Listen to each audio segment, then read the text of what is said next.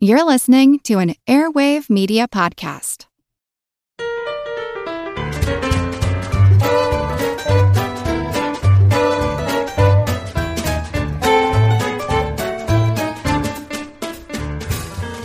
Hello, smart, smooth, smoking, smashing, and smoldering smilers. Welcome to Good Job Brain, your weekly quiz show and offbeat trivia podcast.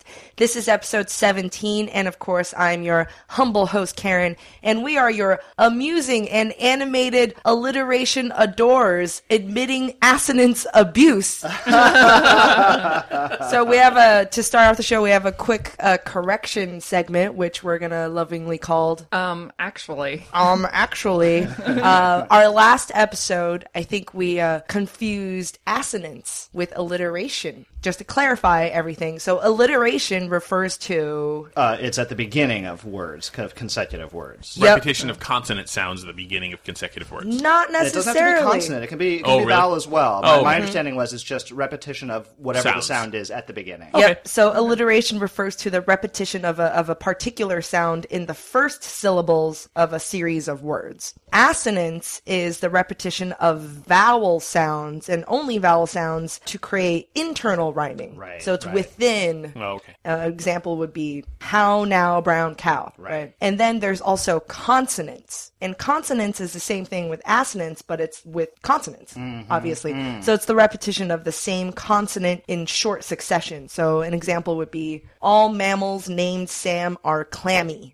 Pitter patter is both alliteration and consonants because we have the T, P in the beginning for alliteration. So Jeez. just, a lot of people wrote in, a lot of word nerds out there. Yes. We are sorry for being jackassonants. Sorry. Jackassonance. Jackassonance. We aim to get it right. Should we introduce ourselves? Oh, yes. So, of course, I am Karen. I'm Colin. I'm Dana. And I'm Chris. Yeah. Hall monitor. Let's do this. Let's jump into our usual general quiz segment, Pop Quiz Hot Shot. Get your barnyard buzzers ready. Yes. Grabbed my cock. Okay. What? Man, This is a family show. starting salty today. Oh, sassy. All right, Blue Wedge, let's go. The Galapagos Islands are part of what country? That was Colin. I believe it's Ecuador. Correct. The islands lie about 600 miles west of the mainland and known for, Tortoise. tortoises and lizards. Okay, Pink Wedge, pop culture. On the TV show Arrested Development, Yes. what is the name of Michael Bluth's son? That was Dana. George Michael. Correct. George Michael. Played by? The inestimable Michael Cera. Yes, Michael Cera. And Yellow Wedge. The minimum legal age for what activity was established in July 1984 in most states? Dana. Is it drinking? Correct. Age established was 21, and this was yeah. 1984. What was it before? States had all different drinking ages before. In the 80s, the federal government said that it would start restricting highway funds to states if they didn't make their drinking age 21, on the idea that if a lower drinking age caused more accidents. Yeah. Got it. De facto federal drinking age is 21, but there is no law that says that it has to be 21. Right. Okay, let's do Purple Wedge. Who does a Bartolator worship? Chris. Bart Simpson. Incorrect. Colin. I'm assuming it's Bardolator. Would that be William Shakespeare? Correct. Oh, Bardolator. Bardolator. Bardolator. Bart Simpson. Okay, Green Wedge for science. The markings on a tabby cat's head often resemble what letter? What a weird question. It's an M. Correct. Yeah. Well, Wow. you do have cats. I do have cats. Cat I am a owners. cat Yeah. person. Okay, last question. Not that you're here. a hybrid man-cat. What? He's what, a liger, really. What have you heard? He's a liker. So, Okay, last question. Chris is going to get this one. Hooray. What chef's signature shoes are orange Crocs? What? I'm going to get this one? Yeah. What chef's Signature signature shoes shoes are orange Crocs? Crocs. Like those rubber Like the clogs? rubbery, Is it- orange rubbery shoes? I'm gonna. Is it emerald? Incorrect. Why would I get this? Because it's a food thing? I don't know. Gordon Ramsay. No, Mario Batali. That's what I was thinking. I was Yeah, confused I those did two not know people. that. What? No, I had no idea. I didn't know that. The Crocs. The My Crocs. All right. Raw. Good job, Brains. And let's get into our topic of the week. It's inspired by a lot of our personal quirks and fascination. A personal weird thing about me is I can't watch horror movies because I can't stomach gore. But I'm so curious about like what happens and how people die. And I know it sounds kind of morbid. And so one of the series I really like reading about, not watching, reading about, is the Saw movies, the Soft right. series. All the With traps. all the elaborate contraptions. Exactly. Right. I don't know why. It's just it's very creative and it's kind of I don't know. Well, I think it combines the appreciation for Rube Goldberg machinery with just the macabre, which Yeah. I think a lot of nerds would admit to liking both of those things. And I remember I confessed this to Colin years ago, and I was like, "Oh, I don't, I'm kind of weird, but I really like reading about like how people die and stuff." And Colin's like, "Me too," because you used to read like books about traps from like Dungeons and Dragons. Exactly. I had friends growing up who would play Dungeons and Dragons, and I was always far more interested in these collections of gruesome traps for the dungeon master to set, and I would just read them as little stories almost. I found it so fascinating how devious people can be. And I, personally, think you're all effed in the head. I was forced at podcast point to read all about these crazy things. As you were talking, like a little wave of dread like washed over me. I'm feeling a little nervous now. I did not know that about you guys. So Why are you guys sliding your chairs the other direction? Hey guys! So for today's episode, we will be talking about eccentric and classic punishment methods throughout history.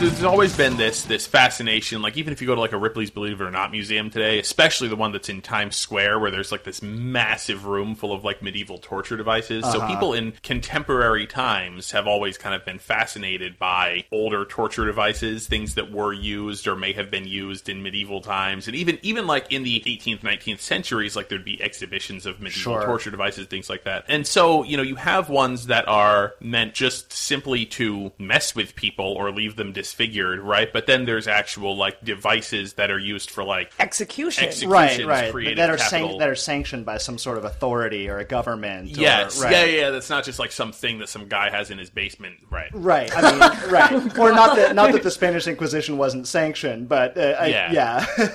Well, I think it's interesting. We're talking about the difference between stuff that's just to kind of torture and maim and stuff that's official punishment. Really interesting to me. And as we're talking about getting ready for the show, capital punishment comes from, as we know, the Latin root for head.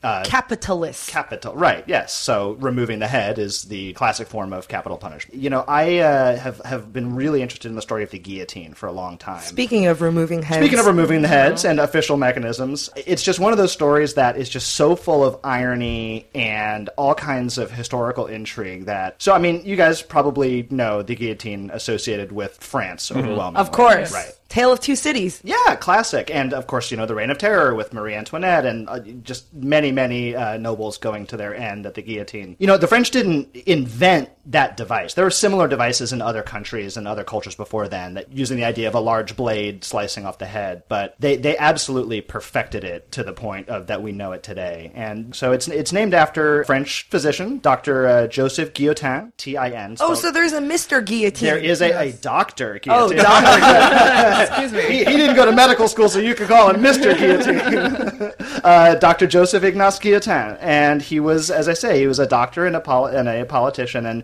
the irony is he was an anti-death penalty crusader. Yes, he really was part of a group of people active in, in France in the late 1780s who wanted to reform the entire death penalty system. Because at that time it was, as you say, there was all kinds of... What was the death penalty before that then? Well, it was really varied and kind of all over the map, but essentially it was pretty brutal. There were a lot of devices, that we imagine in sort of medieval torture devices where the agony and the pain was as much of the punishment as putting the person to death. And what was really unjust, to Dr. Guillotin and a lot of other guys was that poor people really had a disproportionate amount of these awful executions. So poor, of course. The poor and lower classes could be subjected to hanging and drowning and burning and all sorts of, being beaten to death on the breaking wheel and all these other really nasty devices. Whereas if you were rich or noble enough, you could afford to essentially buy a swift death with an axe. So he was a pragmatist, basically. He was. If he couldn't be anti-death penalty, he would at least create a more humane That's exactly death. right. So he and a lot of the other politicians, their thought was, all right, then let's start with some sensible steps, small steps. And so their first thought was, let's come up with something that is applied to everybody. Let's make the death penalty really egalitarian. So whether you're rich, poor, it doesn't matter what walk of life you come from, you get the same swift, easy death that everyone else can get. It's not just for the rich people anymore. I guess it was how they might sell it. But also, the other thing, just that it was clean and efficient. Even reading some of these awful, awful stories about with the Axeman, if he's just off by a few inches or if the person struggles, sometimes it would take 2 blows, 2 or 3 blows to finish somebody off, and it's just gruesome. Oh, yeah. So Dr. Guillotin said, this is efficient. We need to come up with a way to do this cleanly, first try. And the other irony, I suppose the final irony, is that he really advocated that execution is a private matter. Let's preserve the dignity of even the most heinous criminal deserves dignity in this moment of death. And of course, the popular becomes a image, show. it's a public show and public spectacle, which is really how a lot of executions were handled in that time. Right. He didn't design the device. He was associated with it, though, because he sort of led the crusade to come up with this device. Which is noble, I have to say. It was. Noble intentions. It was noble intentions. So the man who actually is credited with designing it is Dr. Antoine Louis. And the device was originally known in France as the Louisette or the Louison, Dr. Louis, who invented it. But it did not take long before Guillotin's name became attached, and it was the guillotine named after him. Yeah, I mean, just to flash forward actually a little bit, after he died, his family had become so kind of mortified, I mean, no pun intended, ashamed of being associated with the device. They asked the government to change the name, and the government's like, nah, it's just so impractical. We got to reprint all these brochures. I mean, they essentially said, no, we're not going to change the name, and they changed their family name. They it's I wish nobody knows. I was not actually able to track that down. Ironically, they became head choppers. Yes. Yeah. Head chopper. The head chopper. Well, it's France. It was head chopper. They became the Taser family. Don't guillotine me, bro. But yeah, so I mean, just the order of 3 or 4 years, this device that was intended to be a humane, egalitarian, private, swift means of punishment became associated with the Reign of Terror and very public, very gory, publicized executions. Right. They made it very easy and convenient to just execute. That's absolutely right. That's right. There's one story often told about the guillotine that is not actually true, which is that Louis XVI himself suggested, if you put the blade on a 45-degree angle, it'll really cut a lot more efficiently. Of course, being the joke that he ended up being beheaded that way, but that does not appear to be true. That angle was, in fact, part of the original design team. And there must be some sort of physics or math. It does. To everything. It does. Earlier devices, I guess, had a rounded blade, and the 45-degree blade really is far more efficient. They say, some French neurophysicists, even at the time, were really curious about the state of consciousness after beheading, and again, just sort of this macabre feeling. And by all accounts, it certainly seems to be the case that the head is aware that it has a beheaded head in that brief instant after it's been cut off the body. Yeah.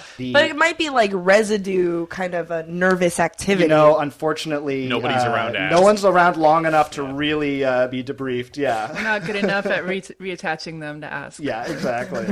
It wasn't outlawed until 1981. Capital punishment in France. 1981. The guillotine was in use in France until as late as 1977. Wow. I mean, it is amazing. We have this image of it being, it's 1790s. Right. But no, it was up and They just kept use using it. well into the 70s. That's yeah. fascinating. Yeah, Huh. yeah. Before they But it outlawed. is instant, we believe. It is as instant or as swift a death as, anything I think short of a gunshot could be. Yeah. Huh, okay. Well, that makes me kind of feel better. Right. It is much more humane than the breaking wheel. Let's put it Yeah. that way. Speaking of the breaking wheel, that's what I was going to talk about. It's otherwise known as the Catherine wheel.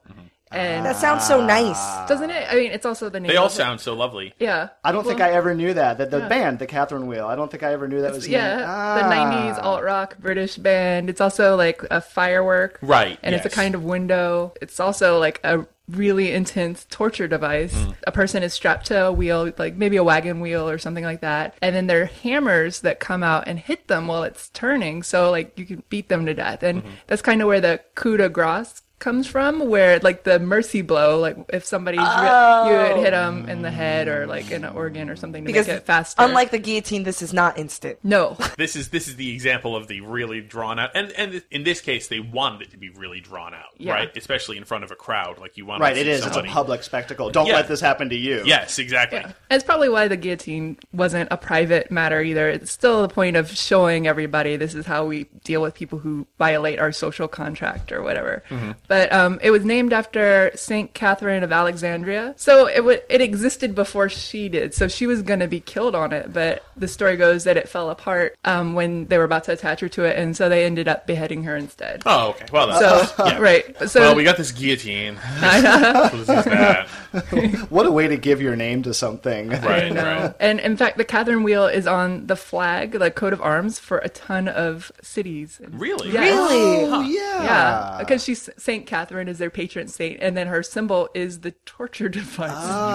It wasn't used to kill her. Awkward. I think I assumed that in a lot of cases that was like the Wheel of Fortune, the Wheel of Life being represented. Wheel but of life, wheel that's- of death, wheel Well, of yeah, life. hey. Yeah, so as I was kind of saying in the beginning, a lot of people are, as today, people hundreds of years ago were, of course, fascinated to look at, these medieval instruments of torture, and so, of course, the Robert J. Ripleys of the 19th century would, of course, arrange exhibitions and things, and people would, pay a penny to go and just look at these things Right. and be told It's like the freak show kind these of. stories that we're telling now about, oh, this is what they do with it, and they'd hit you and whatever. And as you might imagine, in the days before, Karen could go onto Wikipedia and fact check, there were a few embellishments or simple outright frauds. And I found out about one of these, for example, people have said that at this point, I couldn't find definitive information on this, but people seem to believe that the Iron Maiden was just fictional. Right. That people just assembled these in the 19th century and were like, oh,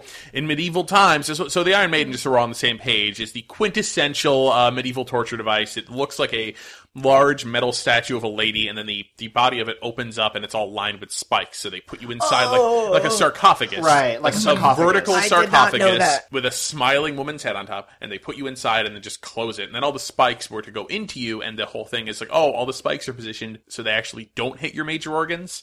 So you're just in there with the spikes in slow you death. forever. Yeah, until, As far as anybody can figure, the first reference to this stuff, he's a German professor named Johann Philipp Siebenkees in 1793. But the problem is nobody seems to be able to find any other references Right. to it. He the just way kinda that made they it can up. with other things. And they may, people might have taken remnants of things that they found from hundreds of years previously and sort of put them back together in ways that they imagined that they might have worked using their imaginations. There was, of course, the famous Iron Maiden of Nuremberg, which was on display in Nuremberg, Germany, and was destroyed in the 1944 Allied bombings, and has since been recreated. There have been like photographs of the original, I believe. But again, even this, nobody can go back and date it because it's gone now. Right, But nobody right. really knew did they just build it in the 1800s and never actually use it. And more recently, interestingly enough, as I was researching Iron Maidens, after the fall of Iraq in 2003, they found an Iron Maiden out in Uday Hussein's Of course they did. backyard. backyard. Of course in his- they did. Yeah. Of course they Just did. in the backyard. Right. He was very fond of torture, so he may in fact have actually used that on people. We don't really know, but they had an old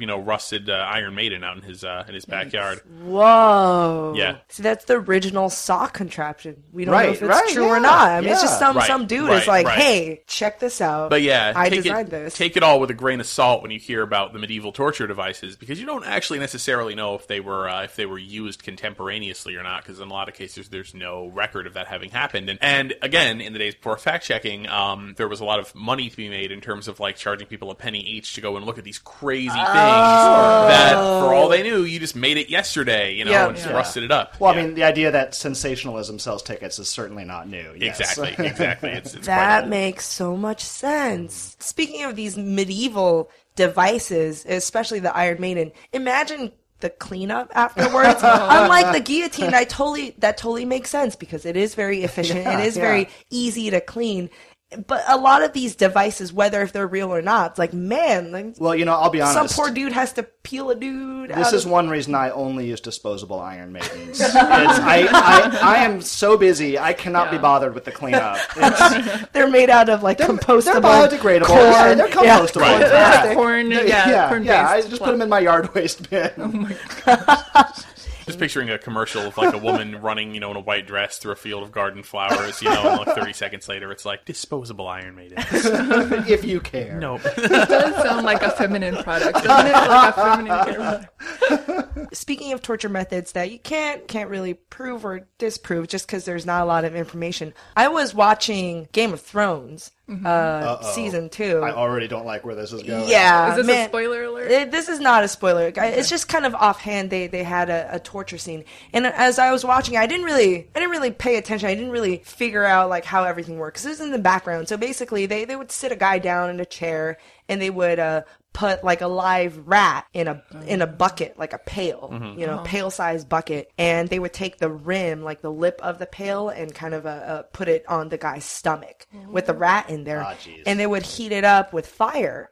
You would heat the bucket up with fire, and so I'm watching this. I was like, oh yeah, whatever. It didn't really connect for me what is happening. would Making happen, roasted right. rats too. Yeah, I don't know. Yeah, This what's guy's going on? screaming. And I finally, I went online and I'm like, okay, is this a historical torture method? And it's called rat torture or rat excitement. Well, I mean, basically. I was excited There's about some yeah. good marketing on that Yeah, one. exactly. Exciting rats. See, this excitement. this sounds like something that this sounds more real because Really? it's like you don't have to construct an elaborate device. All you need is a rat in a bucket, And which some fire. which were in plentiful supply in those days. They were knee deep in rats and buckets.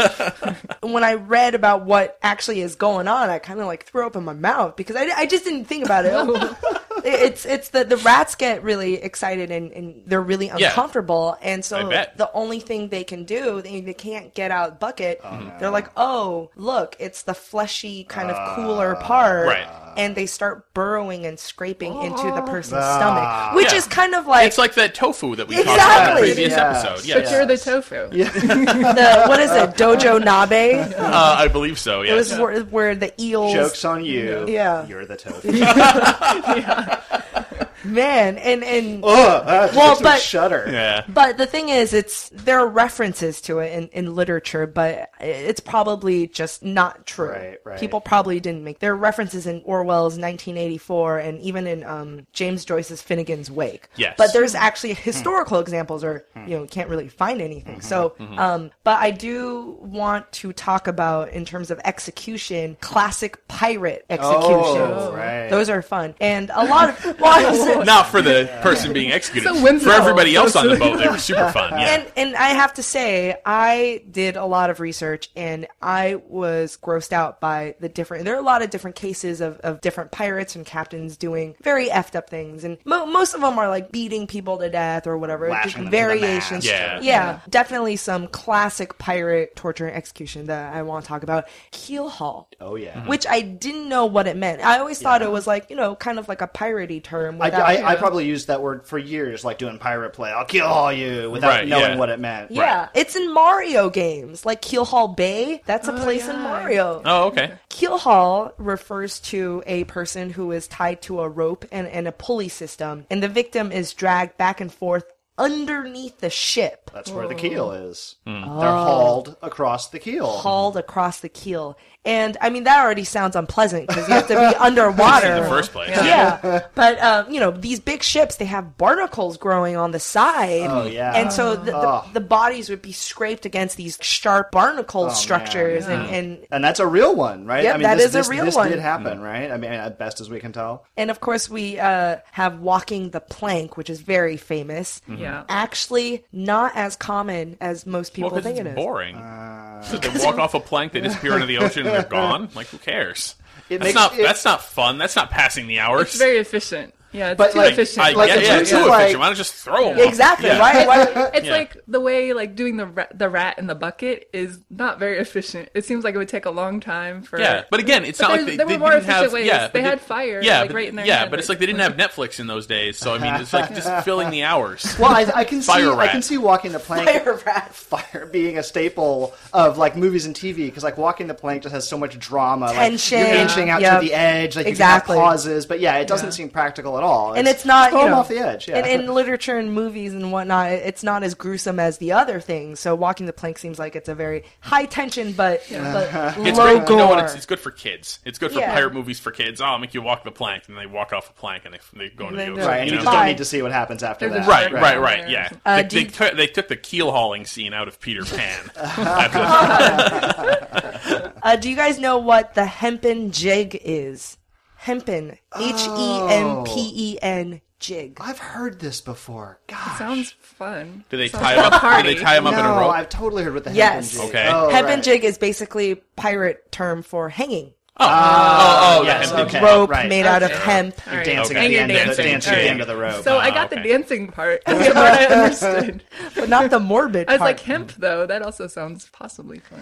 There are a lot of gruesome stuff with pirates. A lot of historians would agree that the cruelest form of torment or execution is called governor of the island. Do we know what that is? Is that you abandoned somebody? Yup, exactly. right, It is yeah. marooning someone, the pirate in question or the victim. Usually, you know, they're marooned on rock islands. You know, we see in movies they're like vast islands, kind of palm trees. Right, Trees and yeah. lagoons. Yeah, and, exactly. Yeah. No, these are Just like rock. Yeah. rock Will out not on the survive. ocean. A chunk of coral or something. And so the victim, basically, this is standard, he would be left with the clothes he's wearing, right?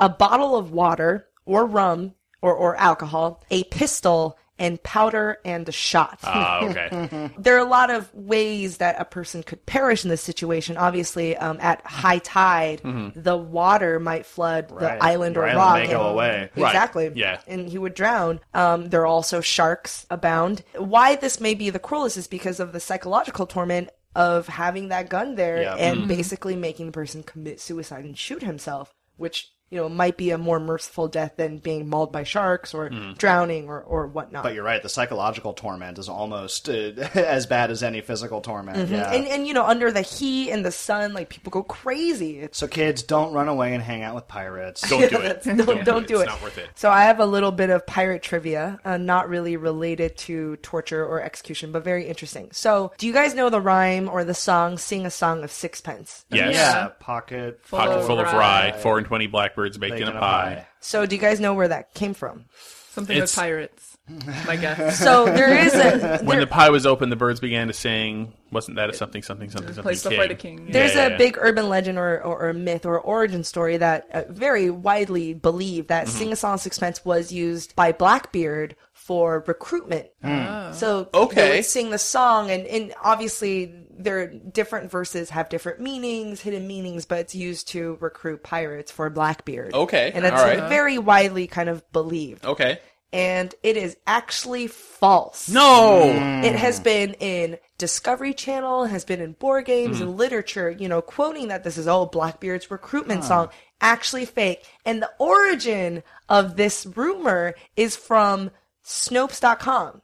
Snopes.com are our big kind of urban legend debunking myth. So what, they planted this rumor? They planted it. It was a joke. Just to sort of see if they could spread. They have a section called Lost Legends, and basically it's just internet trolling. They have all these really elaborate and almost believable. I mean, it's so crazy. I love that. It seems I love that. bad for their credibility. It's like, because they're like, oh no, we'll debunk it. We'll tell you if it's true or not. And then they're also planting fake things. It was done as a joke. I think it's good because it shows how easily a single bad source of information can be replicated. They're like, and we are a bad source of information. So there you go. Trust us this time. So not actually a pirate song. Yeah. Everybody. That's There was I had never heard that before, so you lied to me and then erased the lie.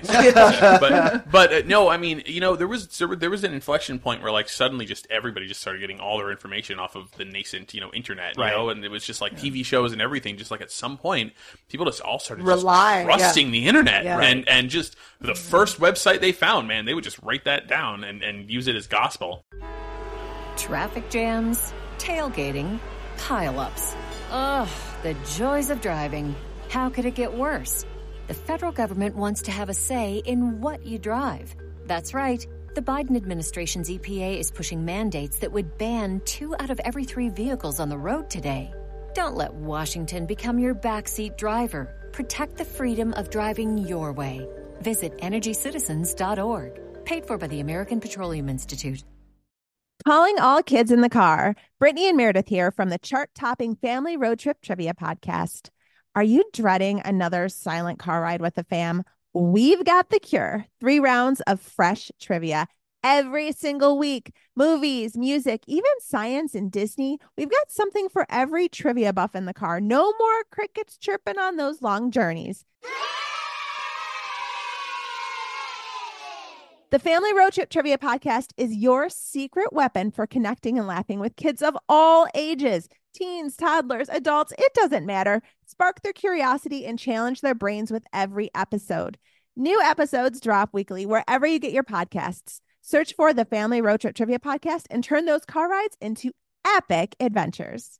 So when we were talking about torture, one thing kind of jumped to my head as something that I wanted to investigate and look into. And not necessarily that this would be considered torture, but in terms of like, whatever it is, sort of applying pressure on somebody to try to get them to do something that you want them to. Mm-hmm. And like the Vulcan pinch? Yeah. Well, no, metaphorical pressure. Got it. I'm the nerd making Star Wars references, and you can just slip in Vulcan pinch and no one blinks. So I'm I'll throw this out there as a persecuted nerd persecution. I got the Star Wars reference. So I'll throw this out there as a sort of a quiz, just to see if anybody can get this answer. So in 1989, U.S. forces invaded Panama under the name Operation Just Cause, in an effort to throw out dictator Manuel Noriega. Right. When they went into Panama, Noriega ended up holing up in the Vatican embassy in Panama. Not hiding there, but he was in there basically protected because it was the Vatican embassy. There's a Vatican embassy? In Panama. Yeah. Only in Panama? Are there other ones? Yeah, of course there are. Sure. Oh. The Vatican is a country. It has embassies in other countries. Oh. Hold up And in the I Vatican. thought chocolate eggs. And so the United States, very kind of famously at that point, put on a program to try to force him out of there by playing at high volume, loud, heavy metal music. That's right. No! It was like setting up massive speakers and just flooding the Vatican they can't embassy go in. with loud music. Yeah, because they can't just walk in there. But they tried to break him down by like playing this music, including several popular 1980 songs, but including which Van Halen song. Would anybody like to venture a guess as to which Van Halen song they might play at him? Oh, Panama. Indeed. Yes. They played the song Panama. So in fact... Never say the military doesn't have a sense of humor. So Southcom Network Radio, which was the radio station that was like listened to by the troops while they were, Southcom as being like U.S. Southern Command. So that was the radio station that they would play music on for the troops, and that was what they were playing to them. And so that radio station actually took requests for songs from the troops as to what songs they wanted to blare into the Vatican. Wow. And of course, many of them, to get Noriega out. And so many of them had a not so subtle message. So some of the songs that were played, there's a list. So some of the songs were Judas Priest, You've Got Another Thing Coming, Billy Joel's Big Shot, Tom Petty's Feel a Whole Lot Better When You're Gone, and Rolling Stone's Rockin' a Hard Place. Some of the songs, just some of them that were blared great. in there. This one's going out to Manny N. Hide in the embassy. Exactly. And so what's interesting is I thought about, okay, this idea of like, blaring loud music into something to get people to come out. Did it work? It worked. I mean, they got him out of there. Yeah. I'm sure it wasn't pleasant for anyone. But the thing is, I actually couldn't find very many examples of this being used in any significant capacity. I would only find actually a couple of more examples of this in the news. I would expect, because it's more of a modern age. It is modern. Exactly. Back then, it's like the violin can play as loud as it can. It's not like you can amplify it. Exactly. It was something that you would have to have modern like rock concert technology for, right? Exactly. Amplification. Yeah. Exactly. And so there just probably aren't very many situations in which it's going to be used. Later, a couple of years later, in 1983, according to Entertainment Weekly, this is another quiz question, by the way, Tibetan chants, bugle calls, Christmas carols, and Nancy Sinatra's "These Boots Are Made for Walking" were blasted at very high volume into a religious organization's compound. In what city? Oh, Waco? Yes, indeed. Yeah. Oh. So, in fact, the FBI blared music into the Branch Davidian compound, David Koresh and his followers in Waco. Is it bad? I would like that music. I don't think it would be torture to me. I think High volume, though? Once, maybe, Yeah. but after 30 times through, you might be a little sick of You these haven't boots are made seen for. my Spotify playlist. Indeed. And in fact, just this past May, a new report said, another question for you guys, that the theme songs of what two popular children's television programs were used in interrogations I know one of them. Guantanamo Bay prisoners. Teletubbies? No. One of them was Barney. One of them was, in fact, Yeah. Barney. Yeah. In fact, this is a direct quote. In training, they forced me to listen to the Barney I Love You song for 45 minutes, said a U.S. soldier to Newsweek in 2003. I never want to go through that again. Yeah. Oh, just to get them prepped and primed. So that they would understand what the psychological kind of toll is of having to listen to this at loud volume. It's a song that never ends. It is not. That would be great. But no, it's in fact the Sesame Street theme song. Oh, Yeah. The Guardian also reported, this was again this report from this past May, that these are great trivia. other tracks used, played at Guantanamo prisoners included Metallica's Enter Sandman and Britney Spears' Baby One More Time. Oh, dear. might be okay. They switched to Britney Spears after they found out that they could just play it one time on normal volume, and they would just tell them everything that they wanted to know. Cost-cutting measures. And they call it futility music, to convince people of the futility of not cooperating, because really they just want to get information out of people, like, who are you? Who do you work for? How did you, just start telling us everything. And by just playing this music over and over and over again. And it's clean, again. It just breaks you down. No violence, really just psychological kind of messing with people. And one of the classic torture methods that I want to talk about is, of course, me being Chinese, it'd be fitting to talk about the Chinese water torture. That's just straight up racist, Karen. Yeah, so racist. You don't have to do that. Why do you hate yourself? So for those who don't know, Chinese water torture is basically a victim is restrained and there's like a bucket or some sort of apparatus that drips water.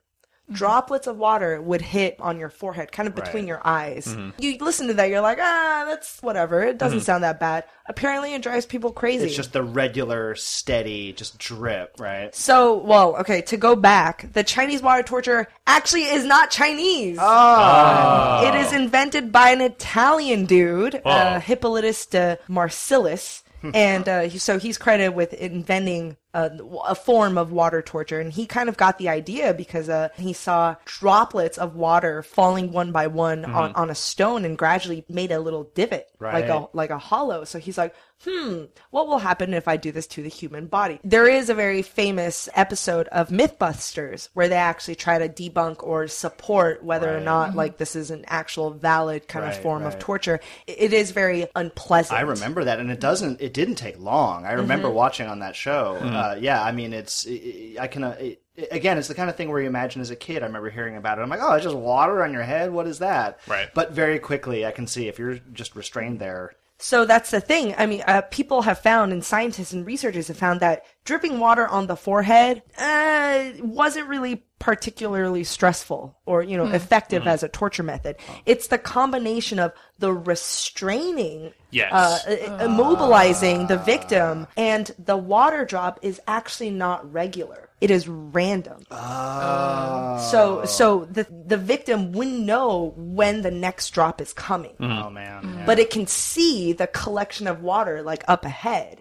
Mostly psychological and just discomfort and being restrained. And so that is Chinese water torture. One of the more really common ones in terms of pop culture, and, I remember growing up, is like the stocks and the pillories, right? Like we see it in cartoons about colonial times and medieval times. I don't know what those are. So I know you know them if I describe them. So the stocks and the pillories are, you have that image of the person who's done something wrong, and they're in a board that's either holding their head and their hands captive. Oh! And, often the image will be of the person in the town square with his head and hands through the board, captive, upright, and people are throwing tomatoes at him or, cabbage. Those are the pillories. So the stocks are pretty much the same thing, but the stocks are for your feet. So they tend to be lower on the ground. Oh, okay. And so it would be the two planks that would go around your ankles. And so like socks. there you go. That's how you can remember it. Stocks like socks. And, this was pretty popular in medieval times, and it came... Does it count as torture or just kind of like humiliation? So it was really, the goal was more public humiliation and punishment, and it would be for anything from theft to various petty crimes up to more serious crime, perjury, things even like that. And the idea is that you're in the public square being humiliated for what you did. And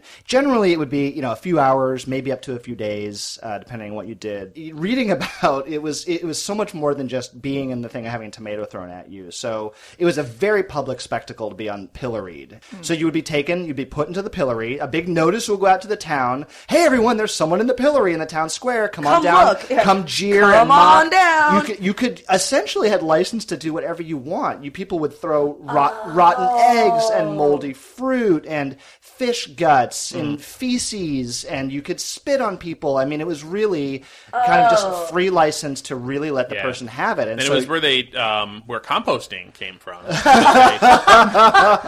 It was at the base because they of the found post. out that at the base of the post, rich soil soil would develop. Yeah.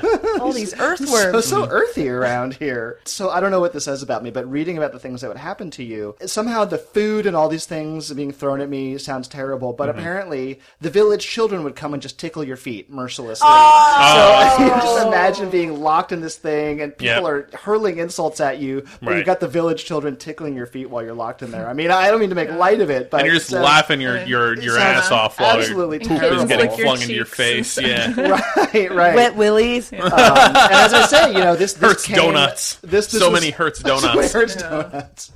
The one thing, again, an image from popular culture is it's related to a barrel pillorying, which is if you were like the town drunk or doing something bad for drunk, they would put a barrel over you. And it came in two forms. Like either they would cut the hole out and stick you in the barrel, but another form is the bottom would be cut out and you would essentially wear the barrel like a shirt. And that image of sort of the town I see that drunk, all the time. I see that all the time in, as I say, colonial, pilgrim, Where's or Puritan Waldo? era. Right, and I think as a kid, my thinking was always like, oh, that town drunk, he lost his clothes, all he Right. has is a barrel. Right, yeah. But no, that was the punishment for being the drunk and disorderly, was they would take your clothes and you would have to wear that barrel around for whatever the duration of your sentence was. Oh, man. Yeah. And, if you talk about going to the bathroom, that's, grody. So, yes. I looked up being tarred and feathered, feathering. Being tarred and feathered sounds really brutal. Like tar is, because it's the heat. Yeah. It's like, hot. it's really hot. and it's Right. cooking your hot and skin. sticky. You make asphalt out of it, or you put it on roofs to patch it. And yes, that kind of tar would burn you, and it probably would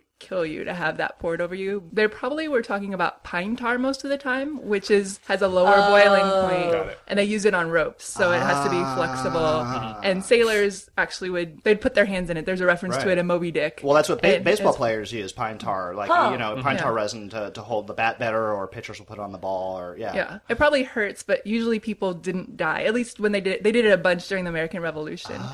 And those people didn't usually die. There were So no it was more yeah. just the adhesive. The sticky part, not the stickiness. heat. They just had to take a long shower Yeah, afterwards. it was a very political thing to do because it's so humiliating and it's like a vigilante justice kind of thing. Yeah. So they did it to tax collectors or like debt collectors or strip their shirt off and then paint them with the tar and then feather them. People have died from it. Yeah, I always had the idea that it was like boiling hot road tar or something. They did it to Joseph Smith Jr., the founder of the Latter-day Saints. Huh. They did it to him. And do you know what collaboration horizontal is? Have you heard of that? No. Urban It Dictionary. sounds a little Yeah, dirty. I know. Well, it kind of is. I'm glad I said it in the right tone. So it's kind of the idea of you're sleeping with the enemy. So ladies who in France, who were the girlfriends of Yeah. German soldiers, it would happen to them. It happened, the collaboration Horizontal horizontal. collaboration. That's so funny. Very PC. what a military. Yeah. Yeah, right. Yeah. Oh, and I feel like this may come up in trivia, but Edgar Allan Poe wrote a short story about tarring and feathering. Huh. And it has a very wacky name. It didn't sound very Edgar Allan Poe to me, so that's why I feel like it would be a trick trivia question. And it's called The System of Dr. Tar and Professor Feathers. And it features a staff of an insane asylum. Sounds like a children's book. Doesn't it? Yeah. I read Professor Feather's dissertation, and I have to tell you, I'm not fantastic. He convinced. deserved everything he got. Oh man. Well, it was kind of intense. It was kind of heavy, but It was- very yeah. interesting. I think safe to say we could have gone much more gruesome if we had wanted to. Let's move on to a more lighter fare because for our last trivia segment we have music round. Yay! Music round is back. Yay! Return of music. We're just going to play an incredibly loud... Usually, music round, I will be playing 5 clips of music, short clips, and you would have to identify the artist performing the song. And there is a theme, but I'm going to tell you the theme to this round because there is a second part to the quiz. I will be playing songs made famous from movies. Okay. And that's the theme. And not only do you have to tell me, identify the artist performing the song, you have to also identify what movie was the song featured So each in. one is a two-parter. Yep. Okay. All right. Are you guys ready? Let's do it.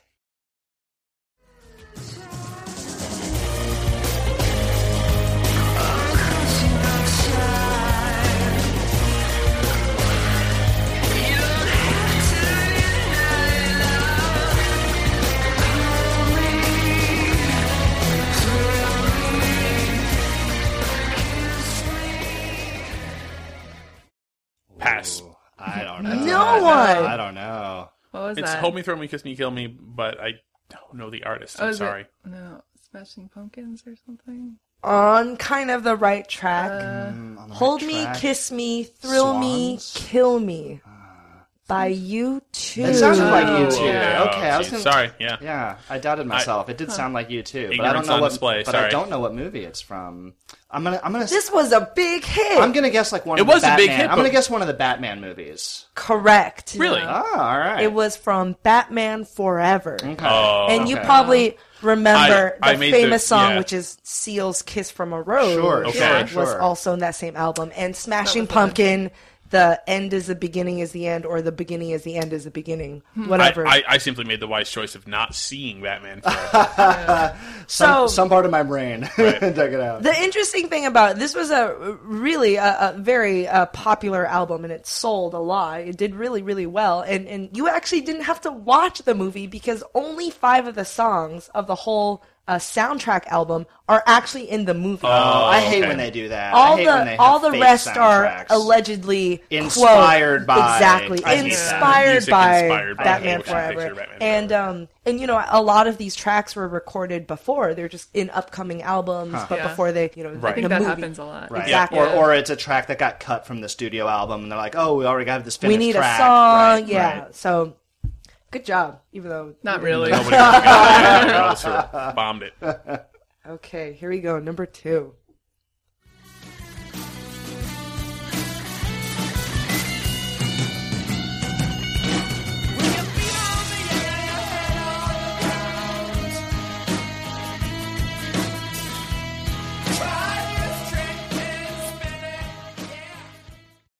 Very very famous scene. That is the Pixies, Where Is My Mind, from the final scene in Fight Club. Correct. Yes, that's the trifecta for me. It's one of my favorite bands, one of my favorite songs, and one of my favorite movies / books. Yep. It's that scene between Helena Bonham Carter. Or really just Edward Norton and Helena Bonham Carter. Yeah. Holding hands, watching all the buildings kind of get bombed out and fall. Very beautiful. Yeah. Very good job. Next one. Well, they tell me that I'm wanted. Yeah, I'm a wanted man. I'm a goat in your stable. I'm what Cain was the able. Mister, catch me if you can. I'm going down in a blaze of glory. Take me Dana. Why did I race you to it? But I think it's Bon Jovi. Correct. Is it Young Guns or Tombstone? I was gonna. It's one of those is it movie. Silverado or Young Guns? It's one of those, right? Okay, It is not Young Guns. It is Young Guns 2. Specifically for the second Young Guns movie, 1990 Young Guns 2. Emilio Estevez, one of the stars of Young Guns 2, originally asked that Bon Jovi's Wanted Dead or Alive to become the theme music for Young Guns 2. John Bon Jovi actually, he didn't allow it. He said no. So instead, he actually, he's not a bad guy. He still wrote a new song, which is Blaze of Glory, this song, to be used in Young Guns 2, and actually ended up with the Oscar nomination. That's pretty... I did not know that. That's really interesting. Yeah. That was his way of no, sorry, but here's something else. Exactly. And to be honest, I think Wanted Dead or Alive is a much better song. But maybe he knew that too. Yeah, I think so. All right, here we go. from behind the walls of doubt. A voice was crying out.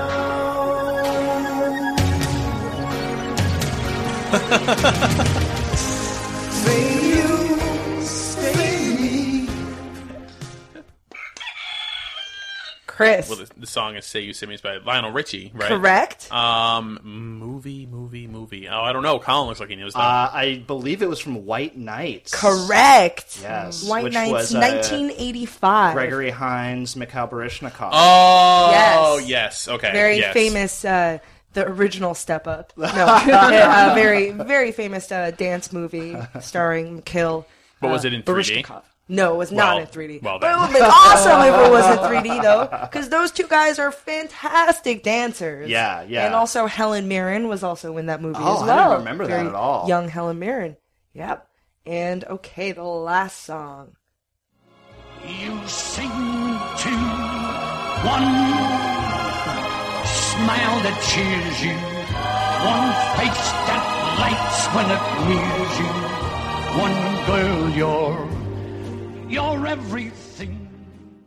Oh, God. I feel like it's on the tip of my tongue. It feels familiar. I don't know. Who sings it? Can we get hints? It is an old song, but Yes. it's not necessarily for a old-timey movie. Is it Jimmy Durante? Correct. Okay, I know it's Jimmy Make Durante. someone happy. Oh God, yeah. What is it? It's from. I feel like it's from some sort of like mid '80s, late '80s, Like Sleepless in Seattle kinda or Billy- something like that. Correct. Oh, is that what Yeah. it is? Yeah, There we go. exactly. Yeah.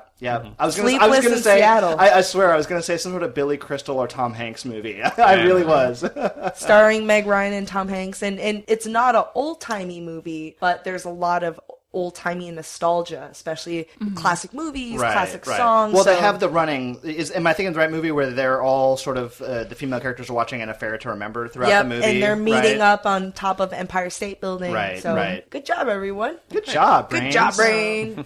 And so that is our show. Thank you guys for joining me, and thank you guys, listeners, for listening in. Hope you learned a lot of stuff about torture and execution. Hope it wasn't too torturous. Yeah, hopefully, yo, Punny turn. good data. And also, importantly, you know the difference between alliteration and assonance and consonants. And, well, most importantly, we now know that.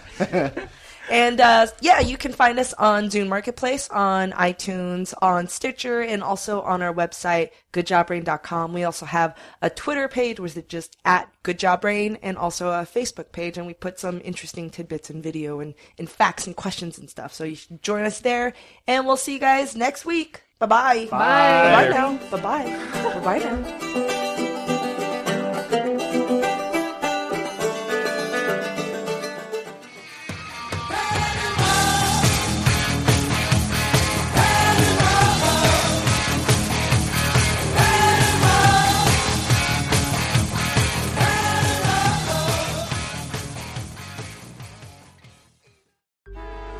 Traffic jams, tailgating, pile-ups. Ugh, the joys of driving. How could it get worse? The federal government wants to have a say in what you drive. That's right. The Biden administration's EPA is pushing mandates that would ban 2 out of every 3 vehicles on the road today. Don't let Washington become your backseat driver. Protect the freedom of driving your way. Visit EnergyCitizens.org. Paid for by the American Petroleum Institute.